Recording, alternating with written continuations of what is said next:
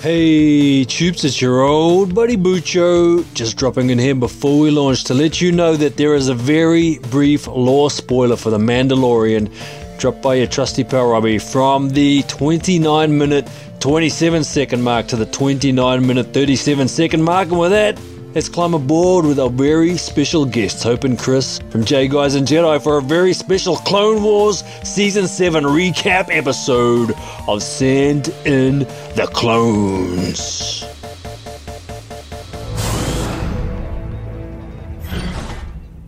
So, that went well, all things considered. You two certainly haven't changed. Is that a bad thing? Come on, I have a surprise for you. It's time for Send in the Clones! Join your hosts, Bucho and Robbie, on an epic journey through a galaxy far, far away as they follow the escapades of Anakin Skywalker and the Jedi Knights with the clone army of the Republic in their struggle against Count Dooku and the droid army of the evil Separatists. So step in and prepare for adventure, because it's time to send in the clones!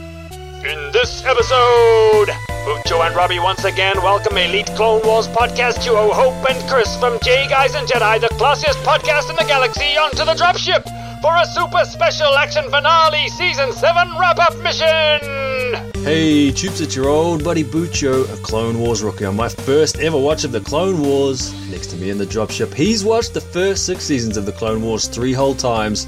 He's the Obi-Wan to my Anakin. It's your trusty pal Robbie. Hello there. That ain't all, Troops, because joining us in the dropship for a second time, we have a couple of elite clone troopers, elite Clone Wars operatives, I should say, from the classiest podcast in the galaxy, J Guys and Jedi, singular, not Jedis, as I probably said 12 times the last time we recorded. From Atlanta in the Georgia system, she's the Ahsoka to my Steeler, it's Hope Mullinax. Hello! And from Rochester in the New York system, he's the sexy Yoda to my wet blanket Windu, it's Chris Honeywell. Hello. And oh yes, there was even some wet blanket Windu in Season 7. I was so happy to see it. It sure was. And we're here to talk about Season 7 of the Clone Wars, or at least we're going to take Season 7 of the Clone Wars as kind of a home base for the conversation. I'm sure we'll tangent and range all over the joint. I do have some questions jotted down, but overall, this is going to be a pretty loosey-goosey sort of chit-chat. So let's get straight into it. Of course, we had 4 episodes, the Bad Batch arc, in which we met a set of elite clone trooper operatives, and we also got to re-meet our trusty pal Echo again. Now, I know a little bit about what Hope has thought about some of these episodes from reading Geeky Girl Experience, but let's start with you, Chris. How did you like that Bad Batch arc as a whole? Were you a fan of what they did with Echo and how they brought him back? And how did you like that Bad Batch? I honestly can't tell you how happy it was, just watching the first episode and seeing it just begin like it normally used to. And at first blush, I thought the Bad Batch were kind of like roughly drawn like characters, and I was like, okay, they're a little cartoony, but instantly that just grew on me. And then I started realizing, man, they put a lot of time and effort into making this look beautiful.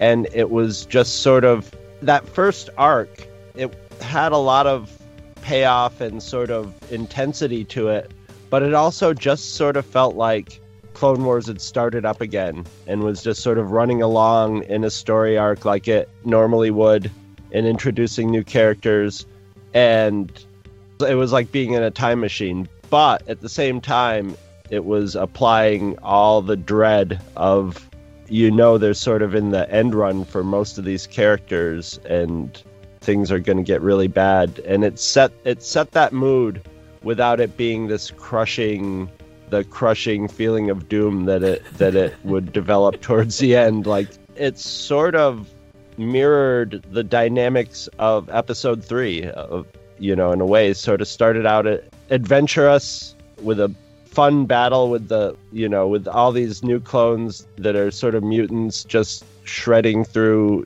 droids and destroying things, and it's a lot of fun. But there's the press of doom coming constantly, and little touches like Anakin talking to Padme, and stuff like that. It was wonderful. Chris actually messaged me when he first started watching the episode, and he was like, 10 seconds in. 10 seconds in, he messaged me, platitudes! We have platitudes! He's like, I haven't even watched the rest of the episode, but we have sexy Yoda platitudes! I'm happy, yeah. Yeah, we should say, for anyone who hasn't been following along with Jedi Guys and Jedi, you two chose not to cover these episodes episode by episode because you are still doing your Rebels run on Jedi Guys and Jedi, so there are certain things, like you were just saying, the platitudes and the sort of episodic nature rather than the serial nature of the Clone Wars being different from Rebels. It was a bit of an adjustment. It was coming back to something that you had, a mode that you had shifted out of. Yeah, very much so, because one big part of our show was our Sexy Yoda stuff, but that came out of having Sexy Yoda reading the platitudes for Clone Wars episodes and adding in bed at the end. But there's no platitudes in Rebels, so we've had to kind of shift that segment, but we were both very excited to see the platitudes, because we were just like, yeah, Sexy Yoda's gonna get his platitudes We got structure for Yoda. And the fun thing is the Bad Batch arc actually has 2 sets, because the original animatics that were released in 2015 had different platitudes than what was released this season. So we actually have like 2 sets of platitudes for Yoda when we actually get to the Bad Batch after Rebels. So, plus traditionally, all the shows that we've gone over are sort of, we've already seen them and processed them, and then we're sort of coming back to them. So if we did it live as they were coming out, every show would have just been Hope and I going like, oh my god, did you see when this happened? Yes, when this happened. And it would be a different level of commentary on it. So we figure it's better that it sinks in. We'll go back, watch it again. I mean, I'm sure Hope's already gone back and watched them again, but I'm saving them for the show. But honestly, I can't wait to go back and watch it again. Yeah, I've watched each episode twice. A couple of them I've watched 3 times now. But yeah, it's something very exciting, because we were going to do Resistance after we finished Rebels, but we've decided that we are going to do Clone Wars first, because it's only going to be 9 weeks for us, because we're going to do all 4 Siege of Mandalore episodes together as one movie.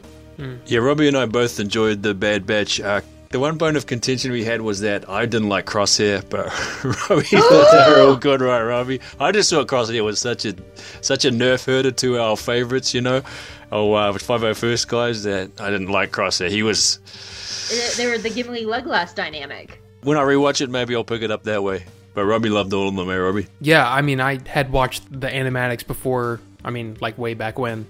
So I was really familiar with the story. So for me, it was more of picking up what's new, and then how, again, as you said, Chris, the beauty of the animation. It's almost like I feel like the Bad Batch was almost like a primer for the whole season, like for those of us who had watched it before, because it's like, okay, we're kind of back in something that's familiar, but look at how amazing it looks, and you're just like, oh my god. So that's really what I focused on for the most part, was, you know, the little things, the little tweaks that they added to it to make it different, and then just kind of marveling at how far the animation has come. Yeah, and of course the bittersweet rescue of Echo. You know, we never get to find out what happens with Echo later on in the series. I mean, we have to assume that all of the Bad Batch and Echo were subject to Order 66, but we kind of don't know. There was actually supposed to be one more arc with them. It would have been on Kashyyyk, and they'd be teaming up with the Wookiees, and we would have seen Echo in his ARC Trooper uniform again, working with the Bad Batch. It was in one of the unfinished arcs, and I think there's a couple animatics of those somewhere. They showcased them in the unfinished Clone Wars panel story thingy in Celebration a couple years ago. But I liked the Bad Batch too. Yeah, I like Echo could have come to a really messy end, a really like tragic end, and it would have fit into the mood of the whole story. So I'm really glad that he didn't. I was sort of expecting it to. I was expecting it to be like, we found our friend, and then it's just like this tragic foreshadowing of the rest of the next couple weeks ahead of them. But I like the way they resolved it. I just want a Bad Batch miniseries now. I feel like that could be a total spin-off. I mean, yeah, you kind of have to play with the timing there, but I feel like there's some stories there that you could tell, and kind of the way that Echo would be kind of like added into the team, you know what I mean? Like his abilities versus everyone else's, and I feel like it could be a really fun little thing. I mean, I don't know if it could be like maybe like a 4-issue comic thing, but it would just be fun to follow. It would work good as a comic. Yeah. For me, like, the most important thing about it was actually Rex's story. This was Rex and Ahsoka's season. And it needed to be Rex and Ahsoka's season because there are 3 main characters, Rex, Ahsoka, and Anakin. And the entire story revolves around the 3 of them. And we know how Anakin's stories end, and we know and we see how Anakin's stories end, but we didn't know Rex and Ahsoka's. So Bad Batch was really about Rex learning how to let go, because when it comes time for Order 66, he has to let go of everything. So it's kind of like a trial era of him learning how to let go of just one of his brothers when he's about to let go of everybody else. And which is nice for when we get to Ahsoka's walkabout, because then Ahsoka we get to touch base with her for the 2 of them to come together in Siege of Mandalore. Like, this is their season. Everything is about them this season, and all 3 arcs revolve around the 2 of them. And I've seen it also called the Anakin Skywalker Goodbye Tour by one of my favorite podcast Guy Talkers. And it's true, because this is to me, like, what made this season so good is Revenge of the Sith is hanging over everyone's heads. But it's hanging over us as an audience, not the actual characters. And which was one of the most beautiful things about this season, that when you watch, like, the Padme and Anakin scene, they don't know that it's going to probably be the last time they see each other until Coruscant. They don't know that. They just think it's another day. It's never a goodbye. It's always, I'll see you later. And then when you get to something like Siege of Mandalore, the I see you later with Ahsoka and Anakin is when they see each other again on Malachor and Rebels, and he's Vader. There is no goodbye, which is the most beautiful thing about this. But I know we're talking a lot about Echo, but we can't undermine Rex's story in this first arc, because it is about him. It is about his trust, not only in his own instincts, but his trust in his brothers, and how that is all just about to shatter in the episode Shattered. Yeah, he really drives that mission. His belief that Echo is still there and can be saved, which is, I mean, you could say that mirrors Luke's belief that Vader could be saved, or that his father could be saved. You know, it's always been one of those themes of Star Wars, is the belief in redemption, or the belief in that someone can be saved, and that there is always hope, right? And it's even more tragic because, you know, you've got Anakin as the one that's really championing this whole mission. He's the one that's basically telling Obi-Wan, hey, don't worry, we got it. We're going to handle this. Which makes it even more tragic because he's the one that ends up not saving anyone by the end of it. He ends up killing everyone. So yeah, it's crazy. Yeah. The Anakin Obi-Wan stuff was so good. Like, what little of it there was this season. Oh yeah. Because that moment where Obi-Wan is just like, tell Padme I said hello. They both know. It's like that scene in Friends where it's like, they know that we know that they know that we know. But the thing, the tragedy of it is, and this goes to Ahsoka too later on in the Siege of Mandalore, is Ahsoka and Anakin both love Obi-Wan very much, but he's so tied into the Jedi's dogmatic ways that they can't trust him anymore, because they don't trust the Order as a whole, and it's the not trusting the community versus the individual. Because, you know, if they went to Obi-Wan as a friend and as an individual, Obi-Wan loves them. And he would do what he could for them, but there's always still that moment where he's like, well, I have to consult the council.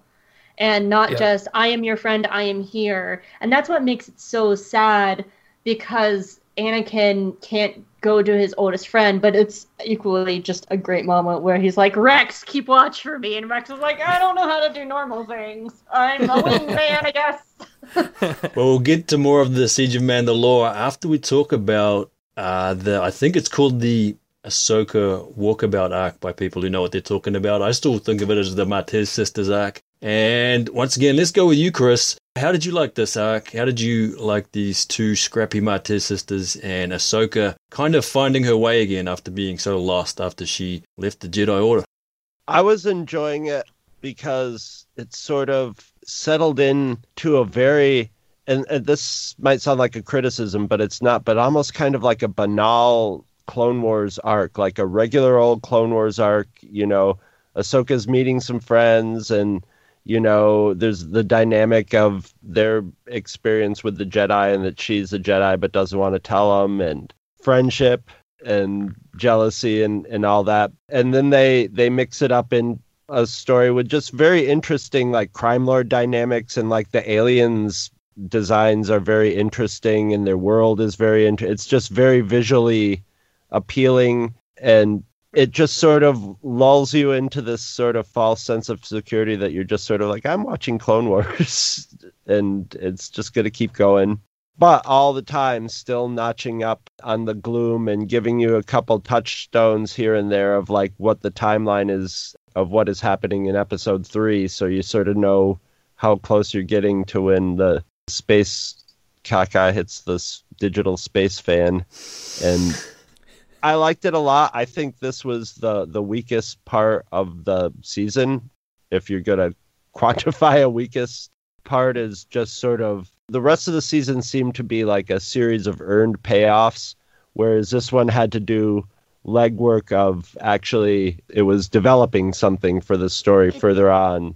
It did something that has never been done in Clone Wars, which is really dig into character work, which is not Clone Wars' strong point. This arc felt very Rebels to me.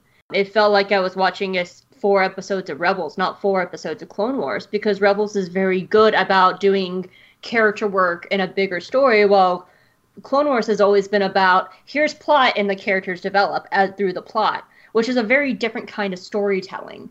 And I think, I forgot who framed it, it might have been Star Wars Explained, but he brought up a really good point that Bad Batch and Ahsoka's Walkabout were never supposed to be in a final season. They were supposed to be like end of season 6, the second half of season 6, for then to be a season after it. They were never supposed to be these final stories. They, of course, did a lot of work for Bad Batch to try and reframe it to be more Rex-centric when it wasn't originally very Rex-centric, to get those emotional touchstones. And same thing with Ahsoka's Walkabout. They reformed a whole thing. Trace and Rafa took the place of a character named Nix Okami, who was supposed to be this love interest for Ahsoka, and they had to kind of completely rework that to put Ahsoka in a position for Siege of Mandalore. And that, to me, was probably the only real gripe that I had about it, was I feel like Siege of Mandalore took away a lot of what Ahsoka's Walkabout could be. Because as much as I love Ursa Wren and Bo-Katan, the moment they show up in this arc kind of takes away from the story being told with the Martez sisters and Ahsoka. And that's why I feel like the first 2 episodes to me are the strongest, because they're very Rebels. They're very Ahsoka-centric, and they're really exploring where she is right now as a character. Because there's a great moment where, like, Trace is like, yeah, the Jedi suck, and you see Ahsoka open her mouth and then close her mouth and look away like, yeah, they do. And it's her coming to terms with that.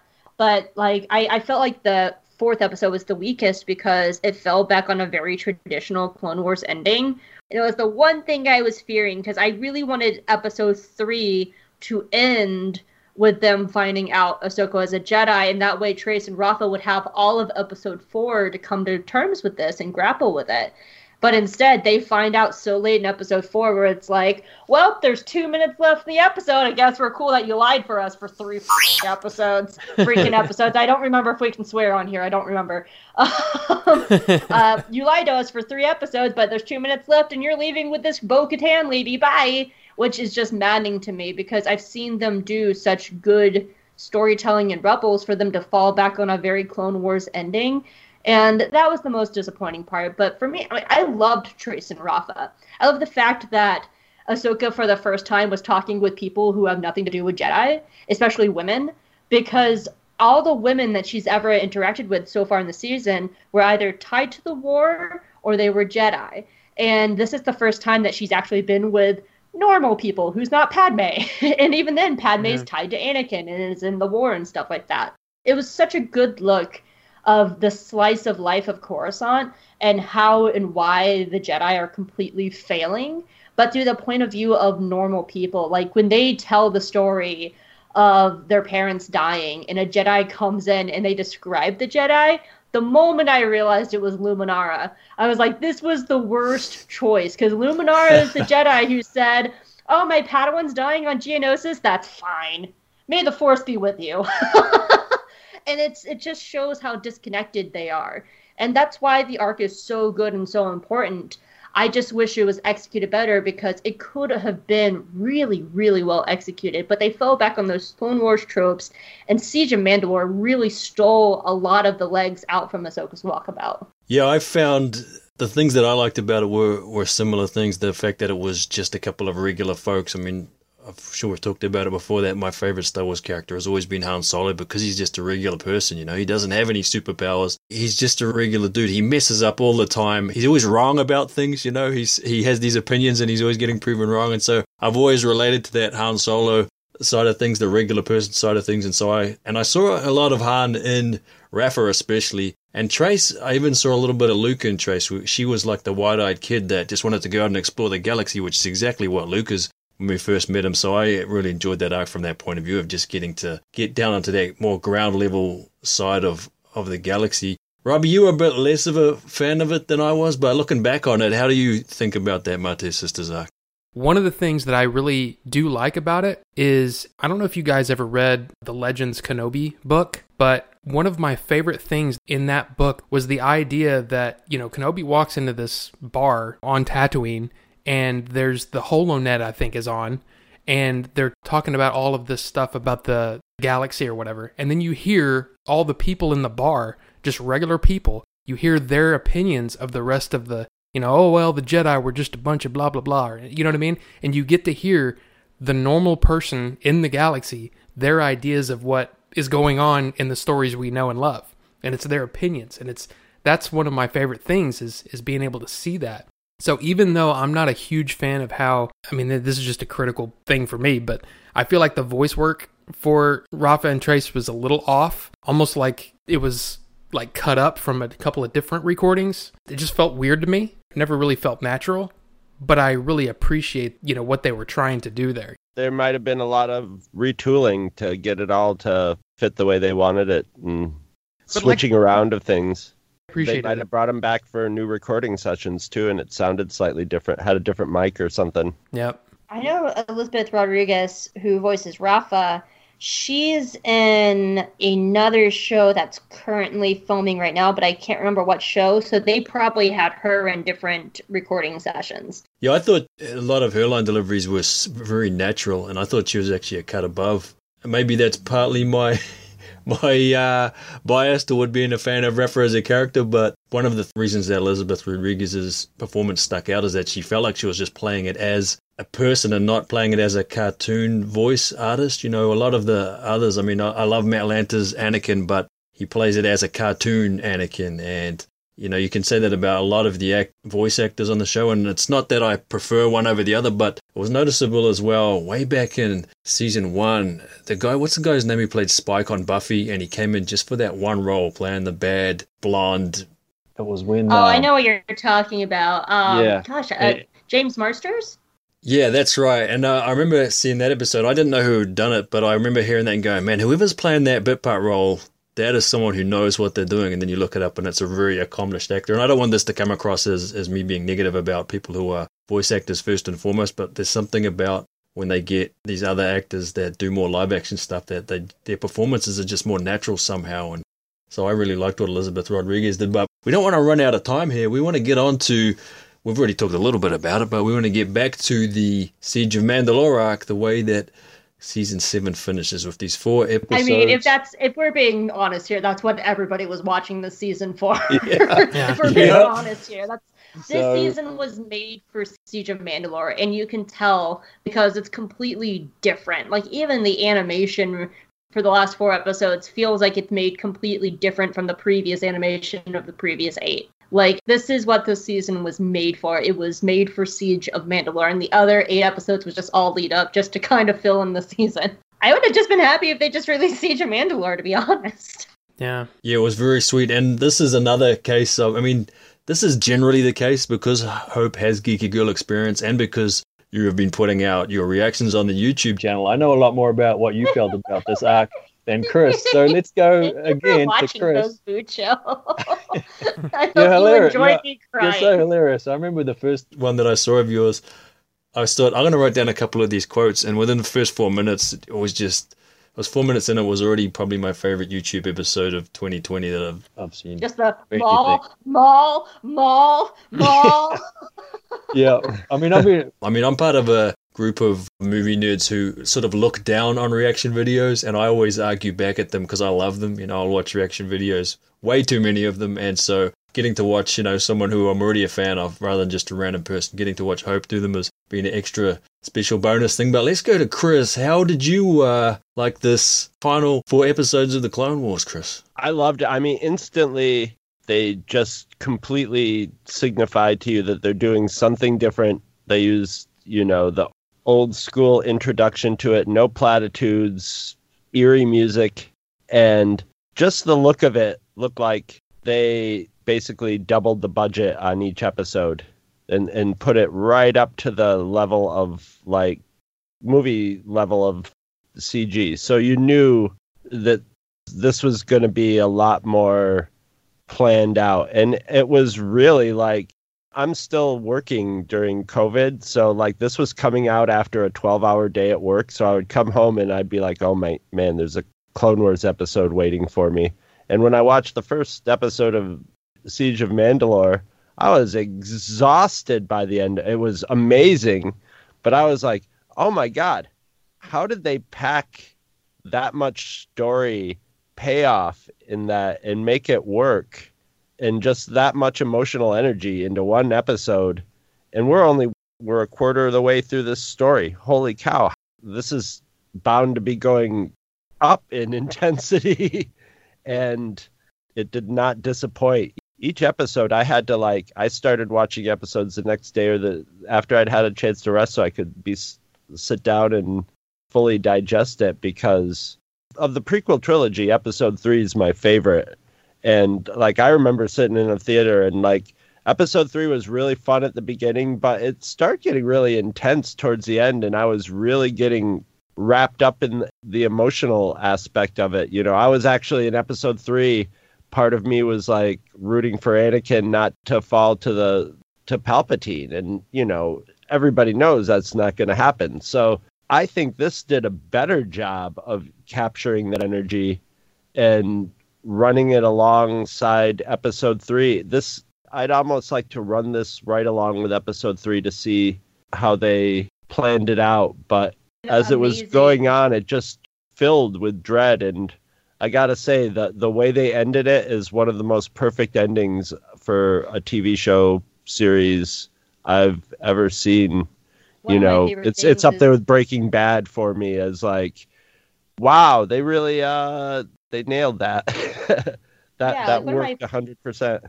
One of my favorite things is people have already started making fan edits where they're lining up scenes from Clone Wars with episode 3. Like in the scene after they get Maul and they hand him over, like Ahsoka goes to talk to the council and like Mace Windu and Yoda's there.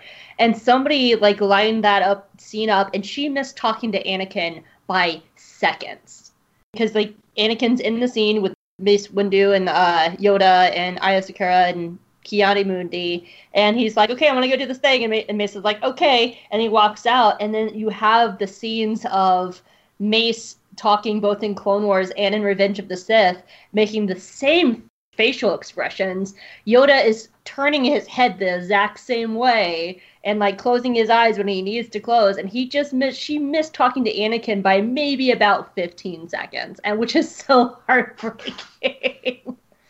The fan edits now have just been so good. My favorite is somebody took the Ahsoka Maul fight and put Duel the Fates under it. It's so good. Yeah, when I was introducing this section, I thought, wait, is this the Siege of Mandalore? Because I don't even think of the Siege of Mandalore when I look back on it. I think of Ahsoka and Maul as this personal kind of one-on-one thing. And of course, the other thing I think of is the Order 66 part of it. And so the sort of actual Siege of Mandalore, that battle, it's really pushed into the background compared to the personal battles that take place. Siege of my feelings. Yeah. How do you look back on that, Robbie? I mean, we gave just about every episode 10 out of 10, didn't we? Or 4 out of 4 on your scale. I'm sure it only improves when you look back on it. Well, I think the weird thing that, especially now, I think back, when we watched the first season of The Mandalorian, they talk about the Night of 1,000 Tears, which was kind of a new thing. I thought that was introduced there because I thought we were going to see that in the Clone Wars. And I was thinking, for some reason, I had this vision in my head of Order 66 going down, and then you seeing kind of the assault on every planet. I mean, and I'm talking about just on normal people. You know what I mean? Like, I don't know. I don't know what I had in my head at the time. because the whole thing about the Night of 1,000 Tears is that it's an eventful, I'm reading this off of the Wikipedia thing, an eventful part of the Siege of Mandalore in 19 BBY, in which gunships outfitted with heavy repeating blasters attack fields occupied by Mandalorian recruits.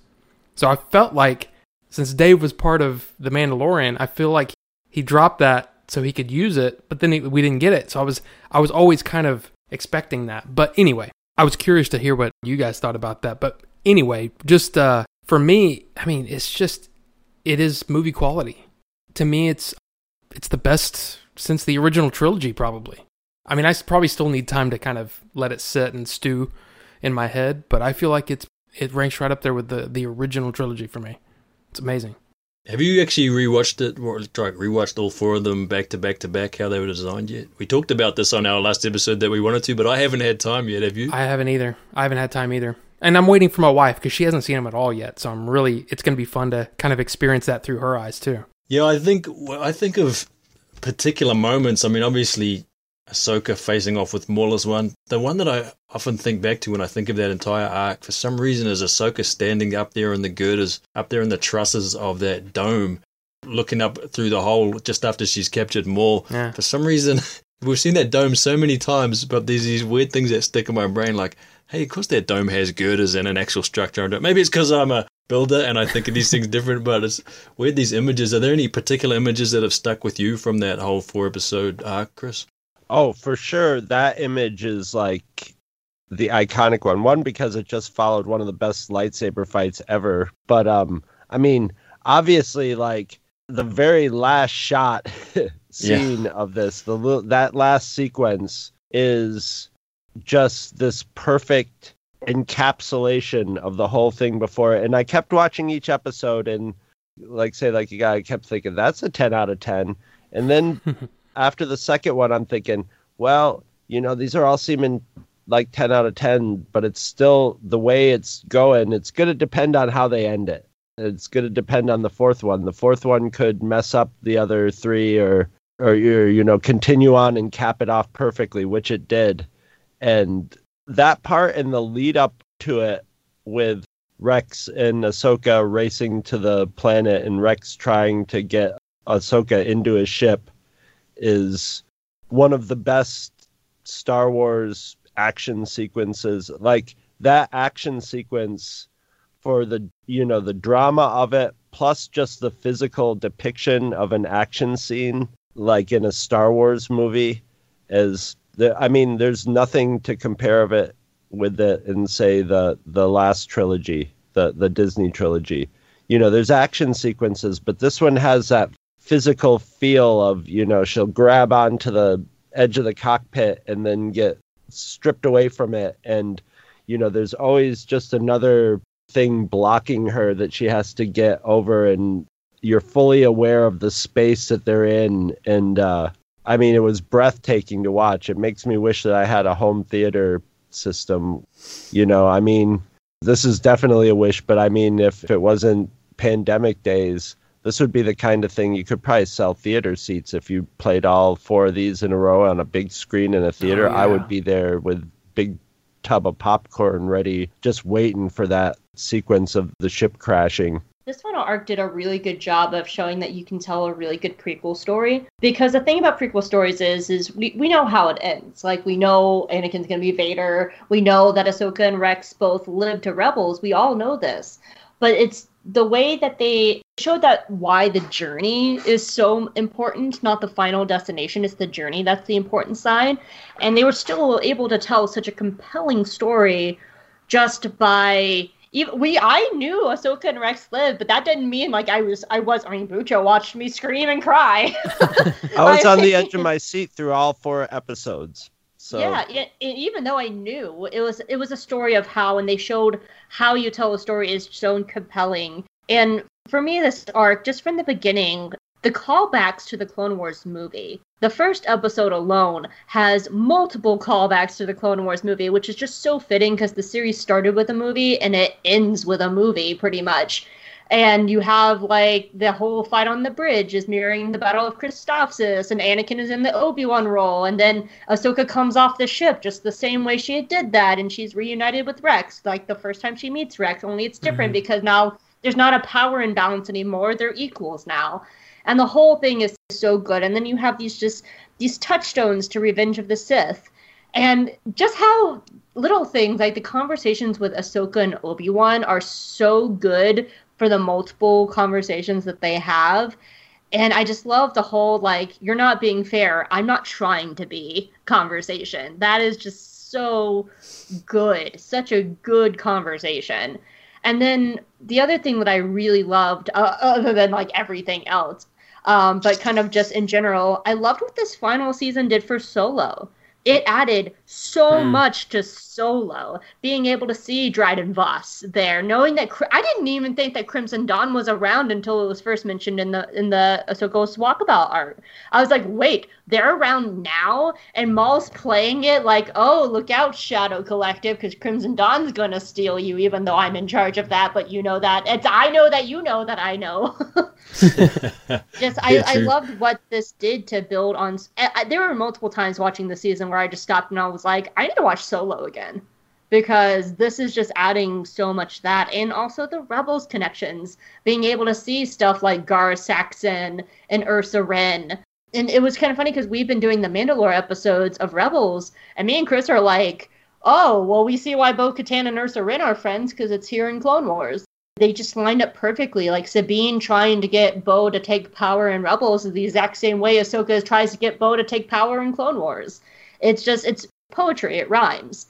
And and the fight. I felt like I was in the theater again watching Ray Park as Maul. Because it was Ray Park motion capturing. And I want to also note that Lauren Mary Kim was doing the motion capturing for Ahsoka. And that was such an amazing fight. I felt like a child again, because The Phantom Menace was my first Star Wars movie I saw in theaters. So it has like a really big impression on me. And I felt like it was just like little things. It felt more grounded than a normal Clone Wars fight where they're parkouring off of everything and they're like flipping and things. It was a grounded fight. They were one-on-one, and it felt real. That it was actually, it felt like there were two people doing the fight, because there was, and it was just so good. Yeah. And the final shot was just so Rebels. It felt like the prequel to Twilight of the Apprentice. To see Morai, actually, hold on. Where are you guys on Rebels? Bucha, have you watched Rebels? Where are you guys? I've watched the first 5 episodes, and I'm listening to Jay Goes and Jedi along with it. I will say the bird that Vader looks at is important. I won't say anything else. But it felt like the prequel to Twilight of the Apprentice, which is a season 2 episode of Rebels. I won't go anything past that. But it was amazing, and just, I think something that the show did so well just as a whole was highlight the clones. Because in the movies, they were just these nameless, faceless background characters. But the whole purpose of this show was to show that they're individuals. Yes. They're not stormtroopers bleached of personality. They're not first order troopers who are killed for individuality. They have personality, and they're people. And then you just see them get switched. Like, that's why it's so heartbreaking to me to see Jesse. Like, that's why I kept crying over Jesse in my reaction videos, because he was one of my favorite clones. He did not survive Umbara just to be turned into some mindless droid. And that's exactly what happened. And the whole point is, it's pointless. This is a pointless war for Palpatine. And The Phantom Apprentice is just my favorite. The fact that Maul knew. And that's the crazy thing. I compared it to My Little Pony. This is like the anti-My Little Pony episode. Because love and friendship actually ruins everything. Because Maul's right. And that's the crazy thing, because he is the bad guy. No one's going to believe that he's right, but he is. And he could have actually saved the universe. And it's so crazy, and I loved it. And the way Maul exits in this is so very Star Wars. Like, you have this whole big drama with Maul, and then when he gets a ship, he's just like, all right, and he's gone, and it's done. Yeah. It's so Star Wars. It's just like, that's awesome. It's very Greavy-like. I love his line he says to Ahsoka when she's trying to stop him. Hey, you wanted all this chaos, now you got it. Now you're having to deal with it. You let me go for a reason. The Maul Walk of Carnage, which is very Rogue One. It is the Vader Rogue One scene. Yeah. Sorry, Robbie, you keep getting cut off. What were you about to say, buddy? I was just going to say the something that Chris said that I'm kind of like, I'm reliving my thoughts watching the show. And he made me just realize something, and I guess I was just playing back in my head what he said, was that I felt like the first two arcs were I looked at them very almost clinically, like, oh, a new show. I have to watch this. I have to process it. I have to write notes. I have to do, you know what I mean?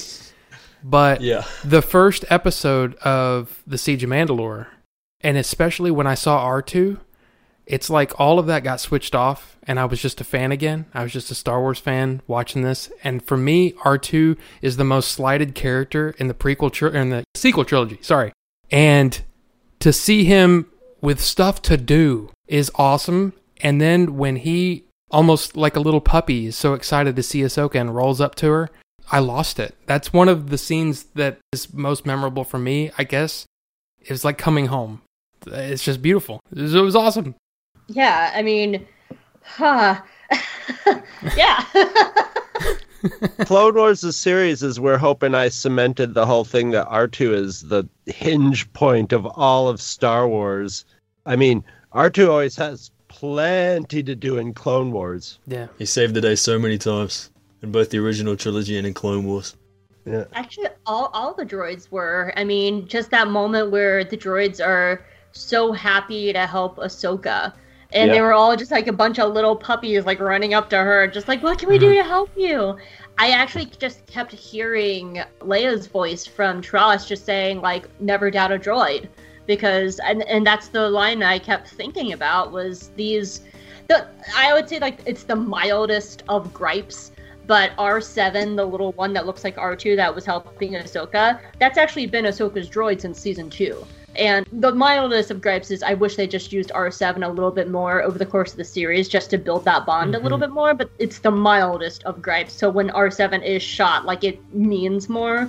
Because I was like, when I was looking up and writing my reviews, I was looking up the character and I was like, what do you mean this character's been here since season 2? What?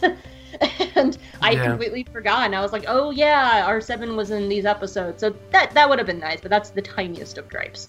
But the droids were just so important because ever since L3 and Solo, like, there's been this shifting conversation more and more about droids and their importance and why they're important. And there's a reason we get connected to them. There's a reason we love BB-8. There's a reason we love R2. There's a reason we love K2SO and L3. And I've really, really fallen in love with CP23 from Resistance. She is the MVP of that show. All we can determine from the Star Wars AI is, like, their personality and loyalty AI is when it's really good. If you got good personality and loyalty AI in your robot, it might as well be a person. It might as well be like your best friend. They're like a super intelligent dog. Yeah. I want to ask a general question. I've seen this floating around and I've been debating this with a couple of my friends. In the final scene, when Anakin picks up the lightsabers, I've seen people interpret that as he's so far gone he doesn't care. I personally interpret it as being he's incredibly sad because he's not fully Vader yet. And I'm basing that in Charles Soule's comics. What are your guys' thoughts? Because I feel like when he literally just gave those to her 3 episodes prior. He made them blue because it's a piece of himself. And to see him holding that blue lightsaber, to me, like, I don't think he's fully Vader. I think we're supposed to be looking at Anakin in that scene and what a tragedy he's become. But I've seen it interpreted so many different ways. So what are you guys' final thoughts about that scene? I think the first question that I keep asking myself is, when is this? You know, is it a year later? Is it 3 weeks later? Is it, I mean, let's be honest, it could be after Rebels. We don't know. True. I mean, it could be any time. And that's absolutely true. And that's beautiful. They obviously make time. They said time has passed because there's snow on the ground, right? And stuff like that. I mean, in my mind, I was picturing him being a fresh, open wound Anakin Vader, but like I don't know. I think Return of the Jedi basically could put forth the argument that he never was completely Vader, Right. you know, and Luke was the one who finally like made the argument to him. But Well, see, this is one of the things that I always looked at with Vader. When you look at Anakin in Revenge of the Sith, right? When he goes to Mustafar to wipe out all the Separatists, he's got the evil Sith eyes almost, right? And he's almost like a robotic, you know, just death machine, right? But Yep. then the next time you see him, he's standing by the ledge or whatever, and he's crying. And then, if you think about Return of the Jedi, one of the things that I think about is when he's talking to Luke on that, I guess that platform in between the AT-AT and the, you know what I'm talking about? That one scene where they're kind of talking. And he turns and he goes, "You don't know the power of the dark side." It's almost like he's fighting it right then. yeah, And it's just one of those beautiful things about the way that this story, you know, flows. Like, before, there was always a separation between the prequels and the original trilogy and the sequels. I see it as one big story now more than ever. And Clone Wars, what I loved about it, like you said, Hope, is that it's tying in some of these other pieces of the you know, ties in some Rogue One stuff. Here, let's throw in some Solo stuff. And it makes that galaxy feel huge. So it's one big story. And I feel like Anakin was conflicted the entire time, which makes it even more sad, that quick shot of Anakin's face before he ignites the saber with the kids. Look at his face and tell me that Hayden Christensen wasn't doing everything he could. I think a lot of people don't give him enough credit. Oh yeah, I totally agree.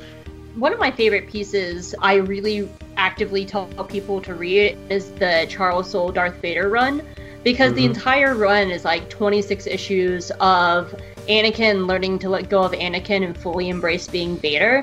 And the entire time it's a struggle for him because he just can't let go of his past. The entire final arc is about saving Padme, and he's reliving everything.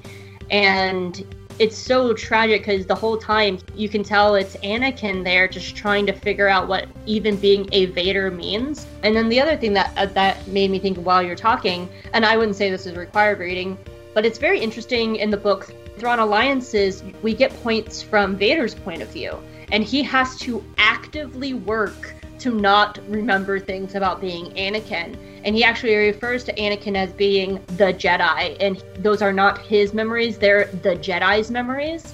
And it's active work that he has to put in to like not tie himself as Vader to his past. And so when he's talking to Thrawn, and Thrawn's just like, "Oh, you're Anakin Skywalker." It's like, no, those are the Jedi's memories. They're not my memories, but he has to put so much work into not being that. And it's a trial for him. It's never easy, to the point where he's having to force himself to pretty much create an entire separate personality. yeah. I mean, like Luke telling when Vader was like, "You don't know the power of the dark side." It's like a kid trying to take his father's drugs away from him, you know, his drug addict father's drugs, and the father said, "You don't know what's," you know, it's the same. And then when Vader's saying, you know, "Look, we can defeat the Emperor and rule the galaxy together," that's probably Vader thinking to himself, "I could make something good out of this." Yeah. You know, possibly, or, you know, basically fooling himself. But, you know, that's sort of a bit of Anakin thinking going in there. So I tend to think, though, that whole end scene was fairly fresh, or they wanted you to feel that way, just with the whole thing of with him disappearing in the reflection.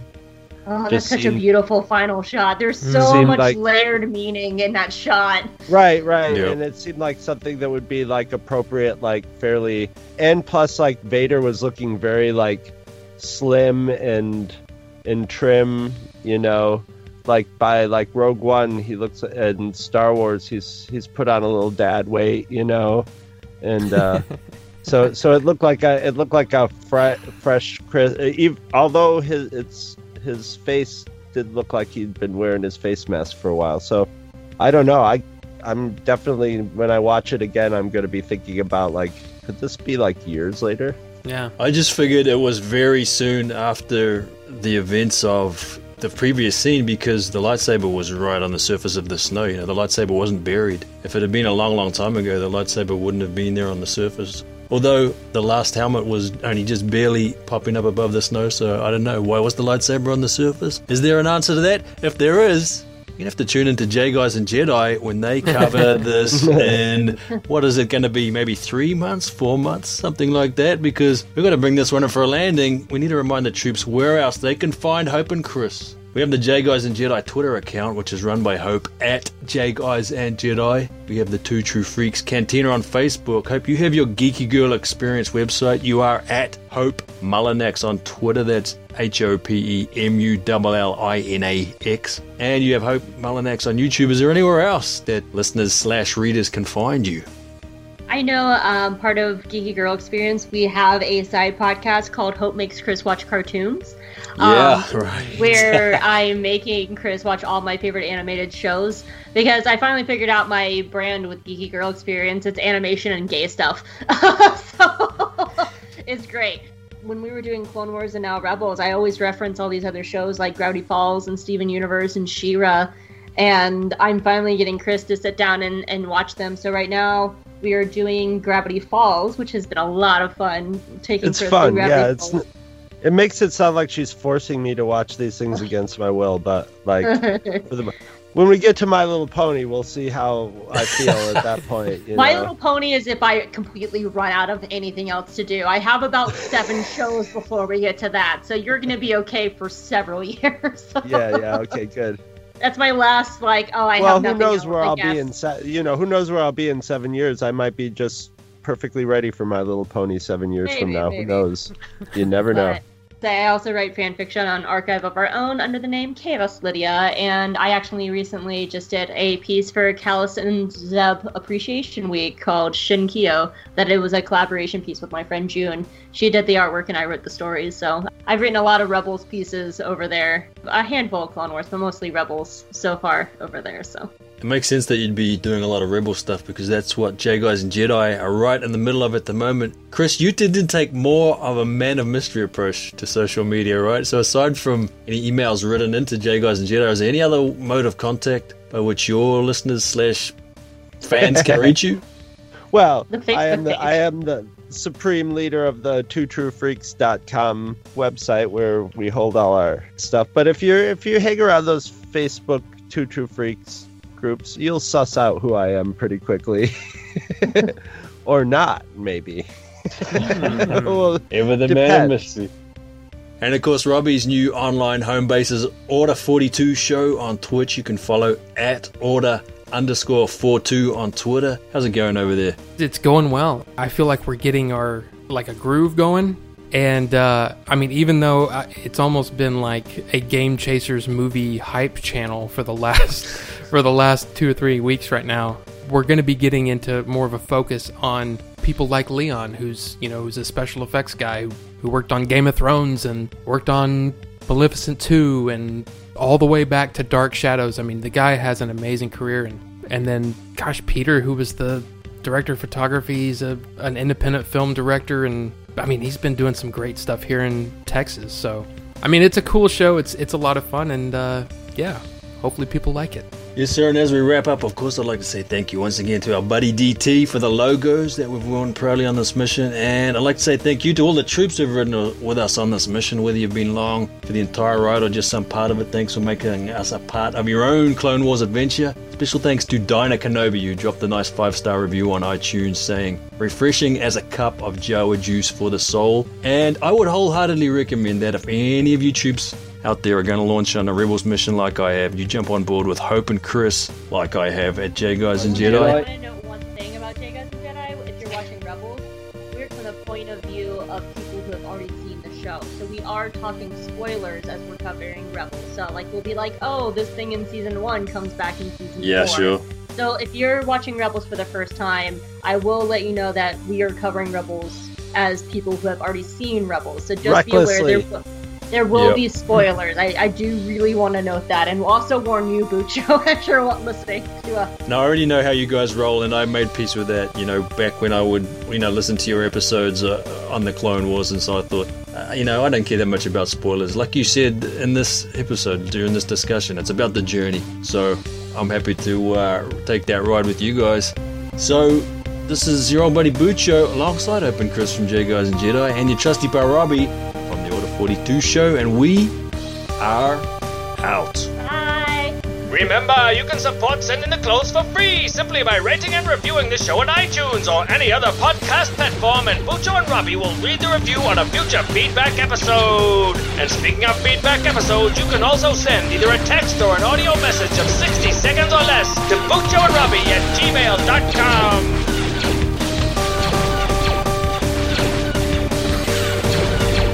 The Force will be with you, always. One other thing. I killed Maul once. Just to capture him. He doesn't seem to stay dead. Thanks for the support. As always.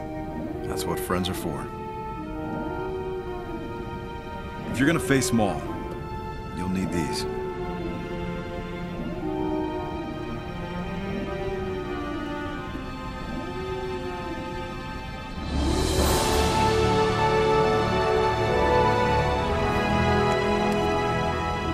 Took care of them. They're good as new.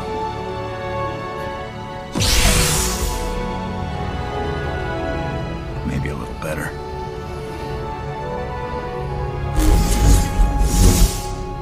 You capture Maul, I'll take care of Grievous. With any luck, this will all be over soon. Master Kenobi always said there's no such thing as luck. Good thing I taught you otherwise. Anakin. Good luck.